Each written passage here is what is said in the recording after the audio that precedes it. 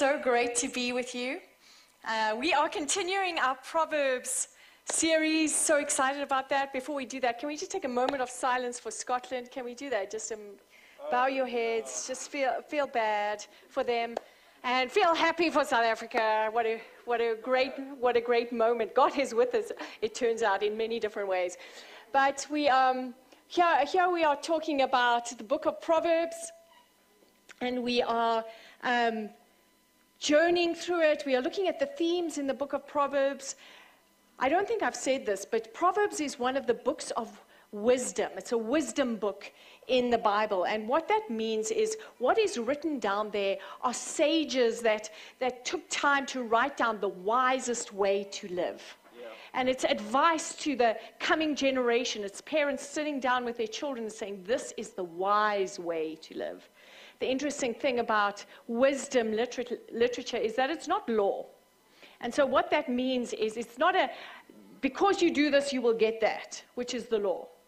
That this happens, therefore this is the consequence. Wisdom literature is a little bit different, or wisdom writings are a little bit different. What they're saying in wisdom is, if you live like this, in general, this is what will happen. And if you consistently pursue this course of action, then you will see persistently this result. So what it's saying to you is that this is not just a once-off thing.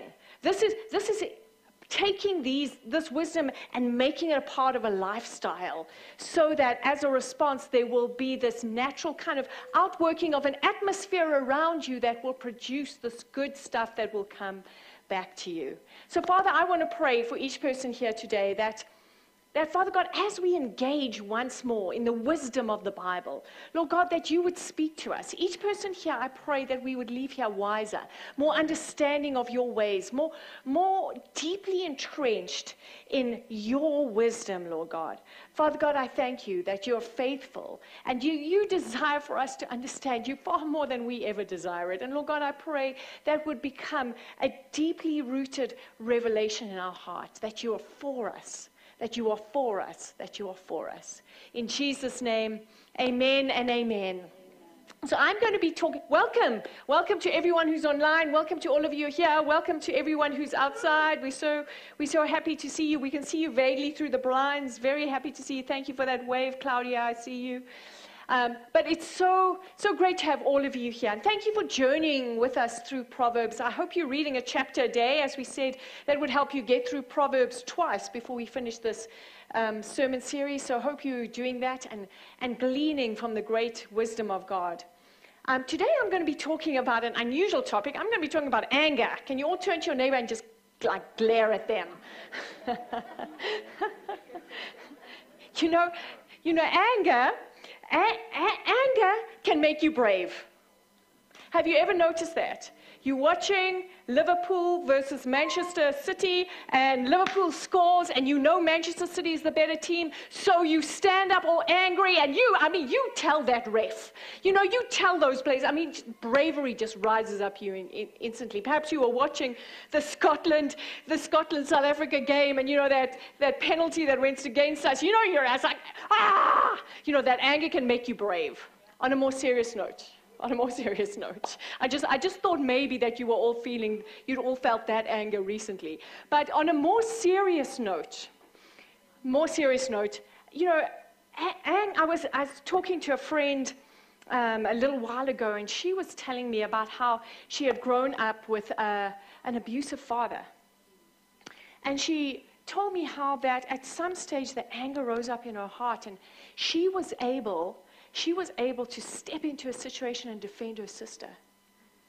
And I thought about it, how sometimes there's a motivation that comes to anger that's a positive thing, that really enables you to rise up above the natural kind of inclination to just step back and do nothing, and step in front of injustice and say, no, you can't, it can't come here. Such a righteous use of anger. On the other hand, anger can make us foolish. You know that.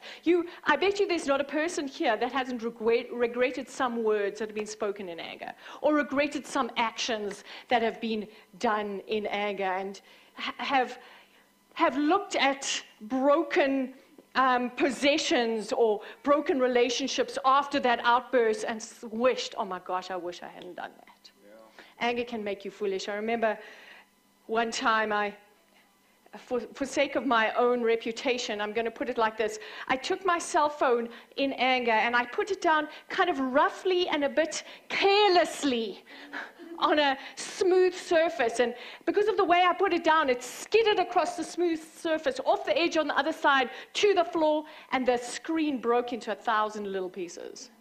I regret that deeply. Lord Jesus, I'm sorry. Not only for that, but for all other times that I've allowed my emotions to overwhelm my wisdom. And so anger can be a very positive thing, but anger can also be something that gets us into trouble. And I want to talk about three things. I want to talk about righteous anger. I want to talk about foolish anger. And I want to talk about resolving anger. Why is this important to you? It's because relationship is important to God. It's important to the kingdom. How we integrate in community makes for a successful or an unsuccessful life. And therefore, how we manage our emotions, anger being a primary one, is vital for how we succeed in life. And there's a problem in society today, because often when we look at anger, we either tell someone they're not allowed to be angry, and so what happens is they just push down that anger, they never speak it, but it bubbles up in other ways and comes out in these irrational outbursts, or the finger pointing at the taxi driver, or the speeding through the red light when it shouldn't be, or just shouting at someone who's innocent. You know what I mean? It just comes out in places. It comes out in your health.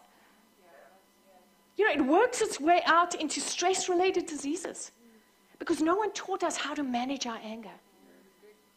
At the same time, often we're not angry when we should be angry. We passively sometimes let stuff happen that we shouldn't be letting happen. So it's very important that we learn how to have a healthy view of anger. On the other side, you've met that person who's just angry all the time. It's just a bah at you every time. Little things happen, it's just angry, angry, angry. And God at the same time is saying, there's a better way. Yeah. There's a better way. So we want to look at righteous anger, we want to look at foolish anger, but we also want to look at resolving anger. So let's take a look at righteous anger.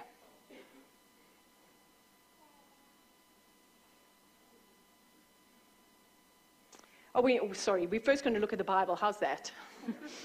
Let's start there. Let's look at the Bible. So I've just taken a few verses out of Proverbs, because Proverbs actually talks about anger quite a lot. It mentions anger, wrath, hot-temperedness, quick-temperedness a lot in Proverbs. And so I've just taken a sampling of them that kind of give us a representation of what Proverbs has to say about anger. So it's verse 29, 32, 18, 19, 24, 22, and 33. Whoever is slow to anger has great understanding, but he who has a hasty temper exalts folly. Whoever is slow to anger is better than the mighty, and he who rules his spirit than he who takes a city. A hot-tempered man stirs up strife, but he who is slow to anger quiets contention.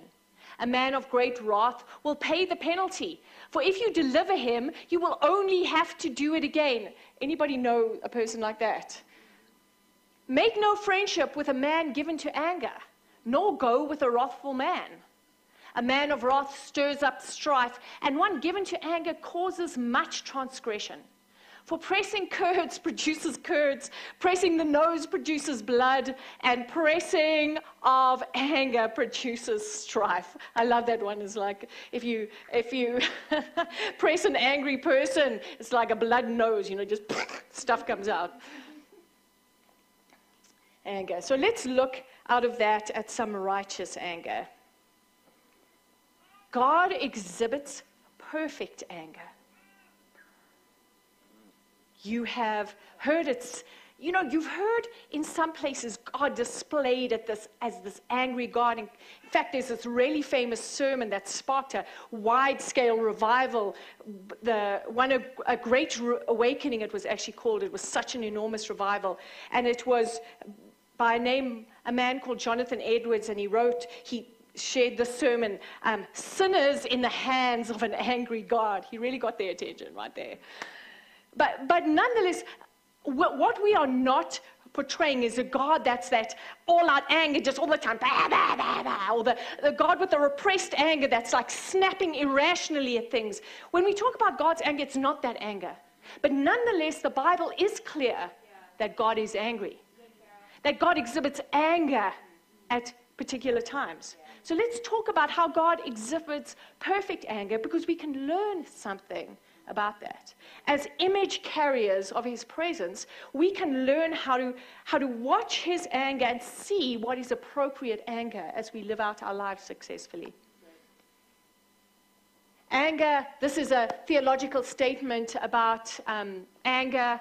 Anger is the permanent attitude of God toward evil, sin, and injustice. Just as love is the permanent attitude of God towards his creation, and more specifically, you. So here is the thing, is that love, God is love. But if love is not angry at that which hurts the object of its love, then there's a problem. How many of you would think a father were loving if he allowed his child to be abused? Not one of you would think that. Love demands anger at whatever hurts the object of your love. Without anger, love is impotent.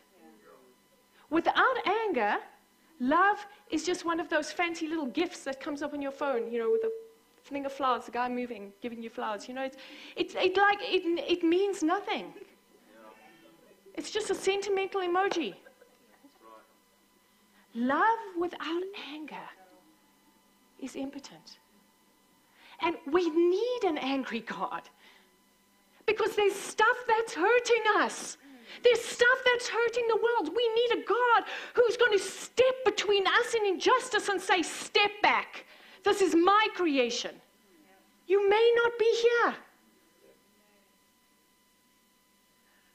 So to try and portray God as not angry would violate his love. But here's the thing, his first and foremost attitude towards you is love.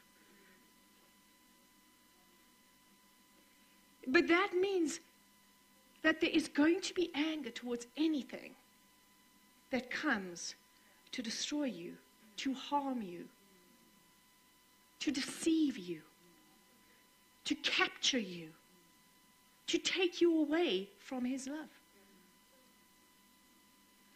Now, of course, the problem, I'm sure you thinking of a problem. If you're a normal human being, you're thinking of a problem right now. Is that what happens when the thing he loves, evil is found there? What happens when evil is found in humanity? It's a problem. Because now we're both the object of God's love and the object of his anger. Now there's a problem. There's a problem. God is so wise. God is so wise. God from the beginning of time thought through all these permutations. He was not taken by surprise. He has a plan, and that plan is Jesus. That plan is Jesus. Is that through Jesus Christ, we can find a refuge from God's wrath. We can find a way for the evil and the sin and the injustice in our own hearts to be washed away, so that we simply can return to that place of being objects of God's love and God's love only. That's who Jesus is. He is the great Redeemer that stood in the front of God's wrath and said, no, I'll clean this one. I'll take your wrath and I will give them my righteousness.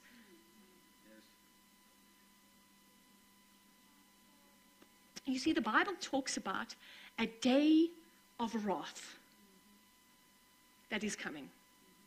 It's not a season of wrath, it's a day. There is a day when God will finally say, okay, we've worked out all this history, but now my anger is coming against everything that has worked against my purposes, against my ways. There will come a day of wrath. And in that day, the only question that I'm going to ask you is, where will you be hidden? Where will you be hidden? Will you be hidden in Christ? Yes, you will. Yes, the answer is yes. If you don't know if you will, just come speak to me. We'll make sure you know how to be hidden in Christ.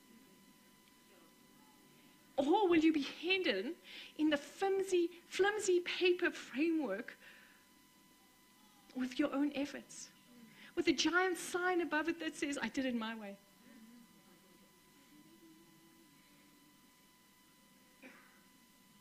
It's coming. The Bible is absolutely clear of that. You see, between now and then, however, praise the Lord, God is relating to his creation, or his anger is buffeted by his mercy. By his mercy. But here's the thing. Those who take his mercy for granted by saying that this is the permanent way that God will relate to me, or this is the only way that God will relate to me, and therefore it doesn't matter how I live, that's going to be a problem. Because God is always all of who he is, and his love demands anger. So if this leaves you quaking in your boots, just remember Jesus. This is why we run to Jesus. Because the truth is, sin, injustice, evil has been found in us. But we have a Savior. We have a Savior. That's why the Bible talks about how we've been saved from sin. You know, often we don't understand that because we don't have a clear understanding of what sin is. But sin is anything that separates you from the presence of God. Anything other than who God is. And so we have this giant Savior who rescues us from our own sin and therefore from the consequence of them, which is the anger and the wrath of God.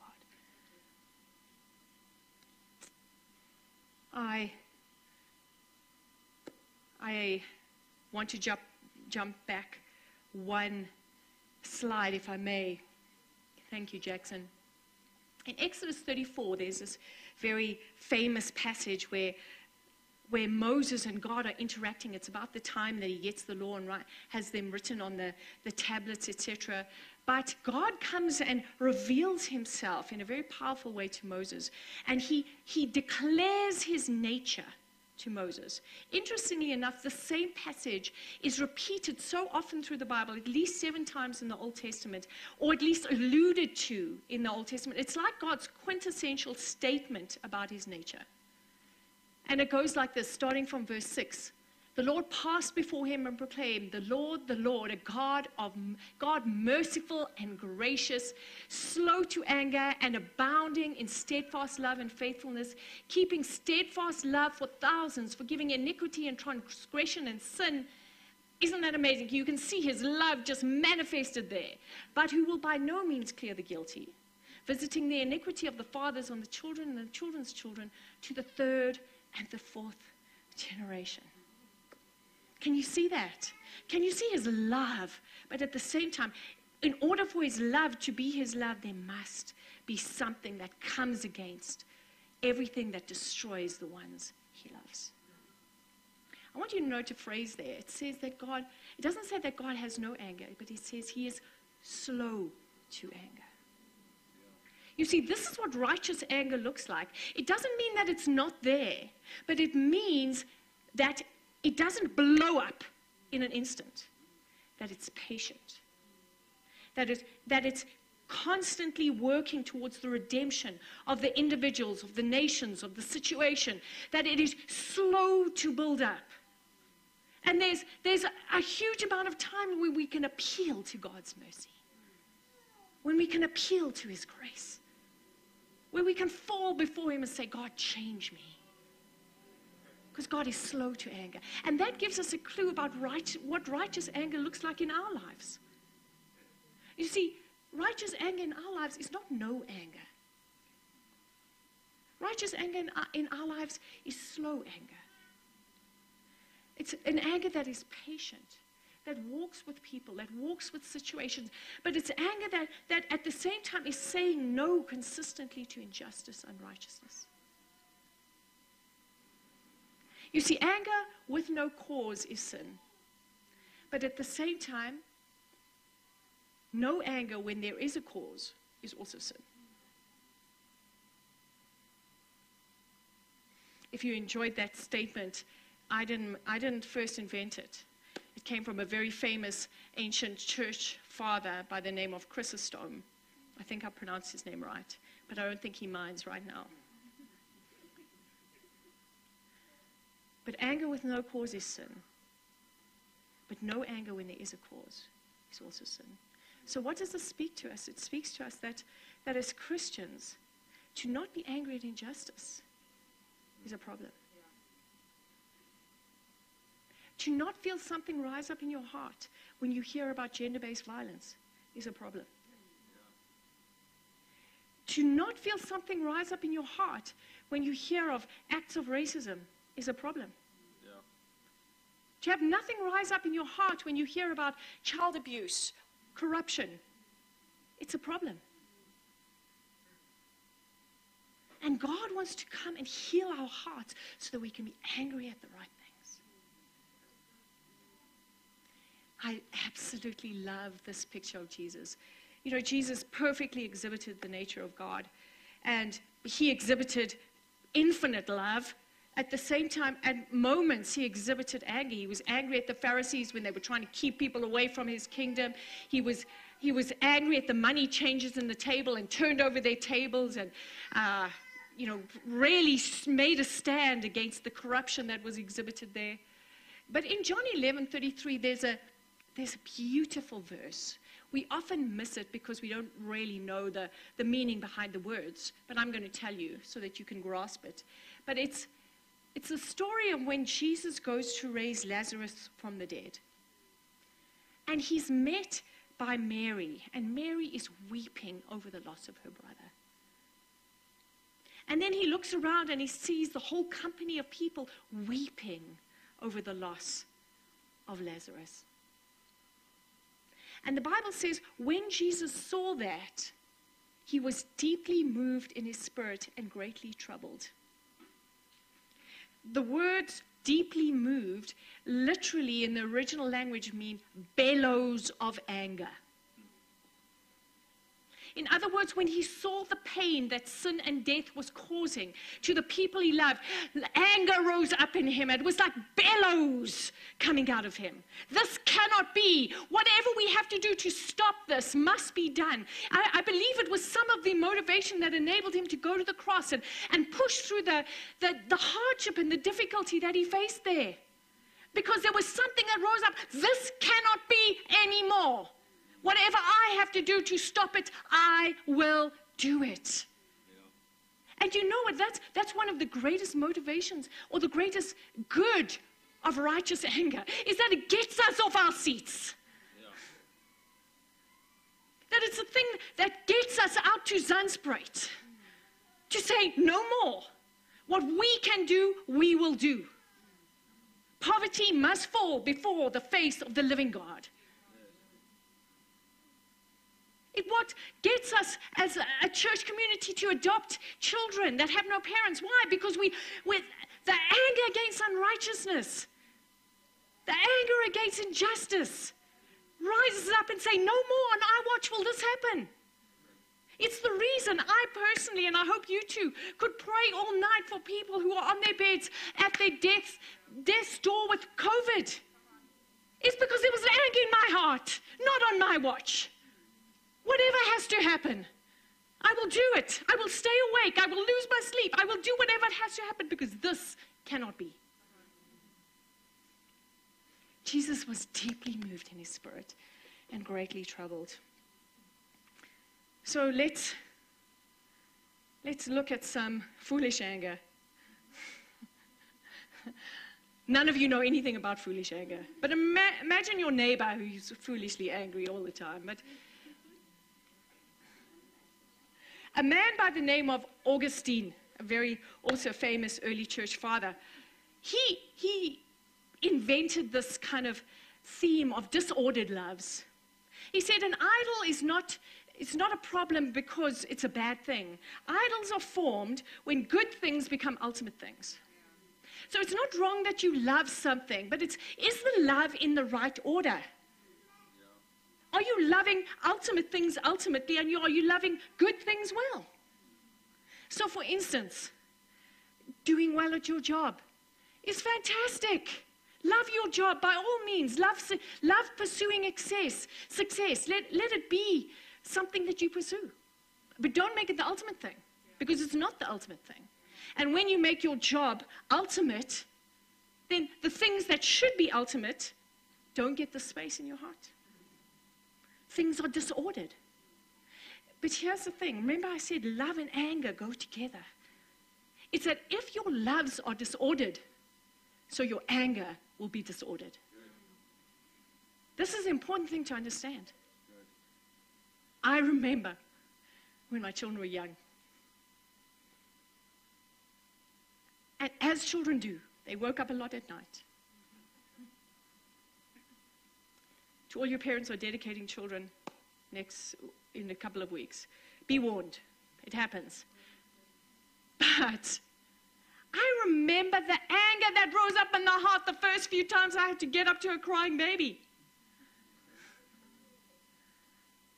I mean, you're disturbing my sleep. I have a right to sleep 8 hours a day and in my own bed, comfortable.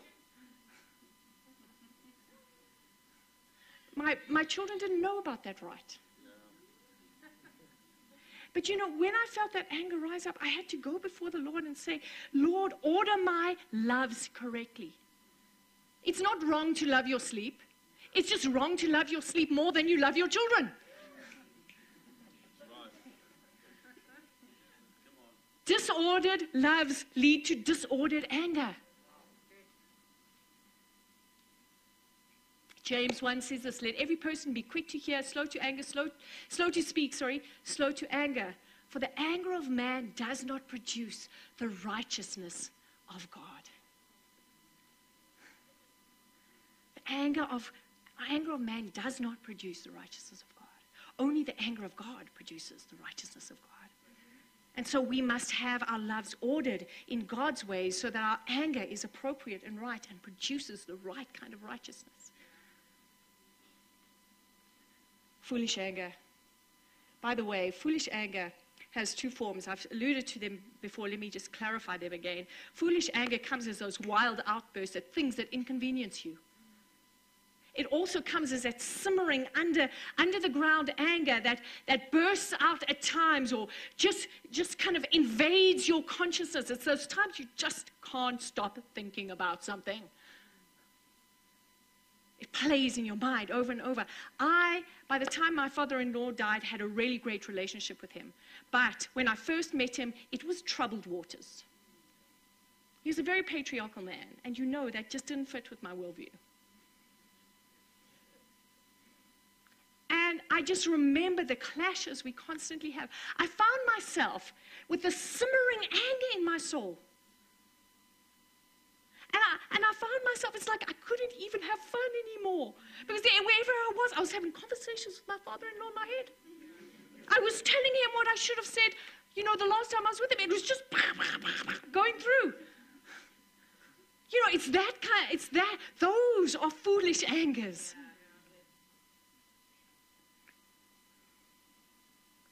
Foolish anger damages the heart. Believe it or not, you're 6 times more likely to have a heart attack in the 2 hours after you have an anger outburst. Likewise, there's an increased risk of stroke. I think it's 3 to 6 times higher after an angry outburst. It weakens your immune system. It worsens anxiety. It's linked to depression. It inflames the lungs. It and COVID. It shortens your life and it harms relationships.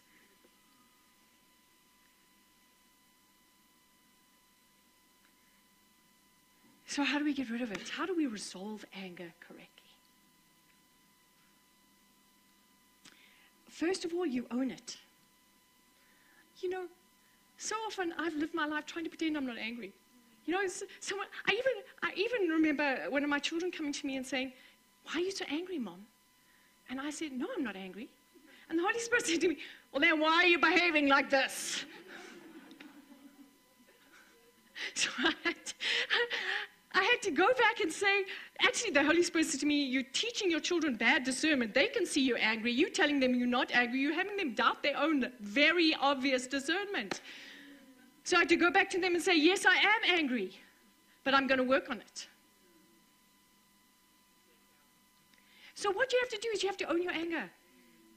Guys, we're all angry from time to time. It's no big thing, honestly. Everyone here needs to own some kind of anger. And then you need to find out its source. Where did it come from? What is it? Is it coming from an ordered love? And then it's righteous anger. And then you need to ask yourself, what do I need to do about it? Because the problem, even when you have righteous anger, if you don't act on that anger in an appropriate way, it becomes foolish anger because it starts to eat into your psyche. So when you see injustice or something unrighteous in your family, the anger that rises up is meant to motivate you to go and talk to someone about it. Let's talk. Let's work this out. Let's think through this. This isn't right. How can we make this better? So find its source. If it's an unordered anger and it's something just plain old selfishness, then go to the Lord and repent. Get your loves back in order. Say, what is the most important thing for me to love in this situation? And then we need to forgive, confront, or change. There might be some things, times you can do nothing about it.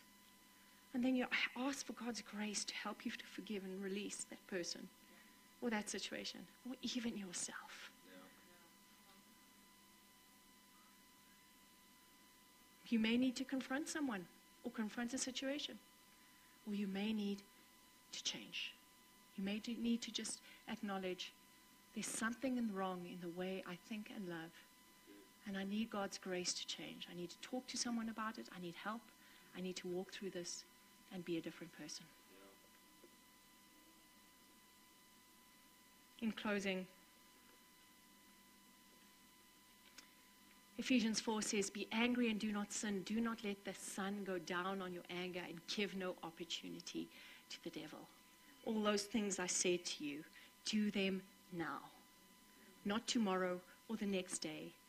Don't let the anger fester in your body because it's killing you. Do something about it now.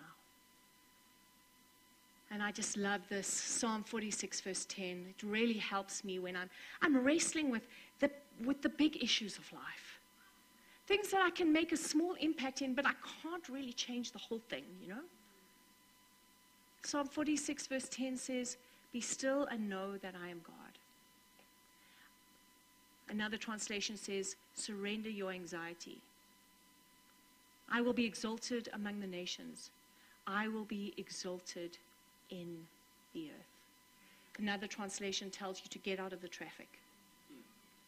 To get out of the traffic and take a good look at God, who is above politics and everything. Turn your eyes to the one who has the solutions. Amen and amen. Let's pray. Thank you, Lord Jesus. Thank you, Lord Jesus. Lord, I want to lift up your name.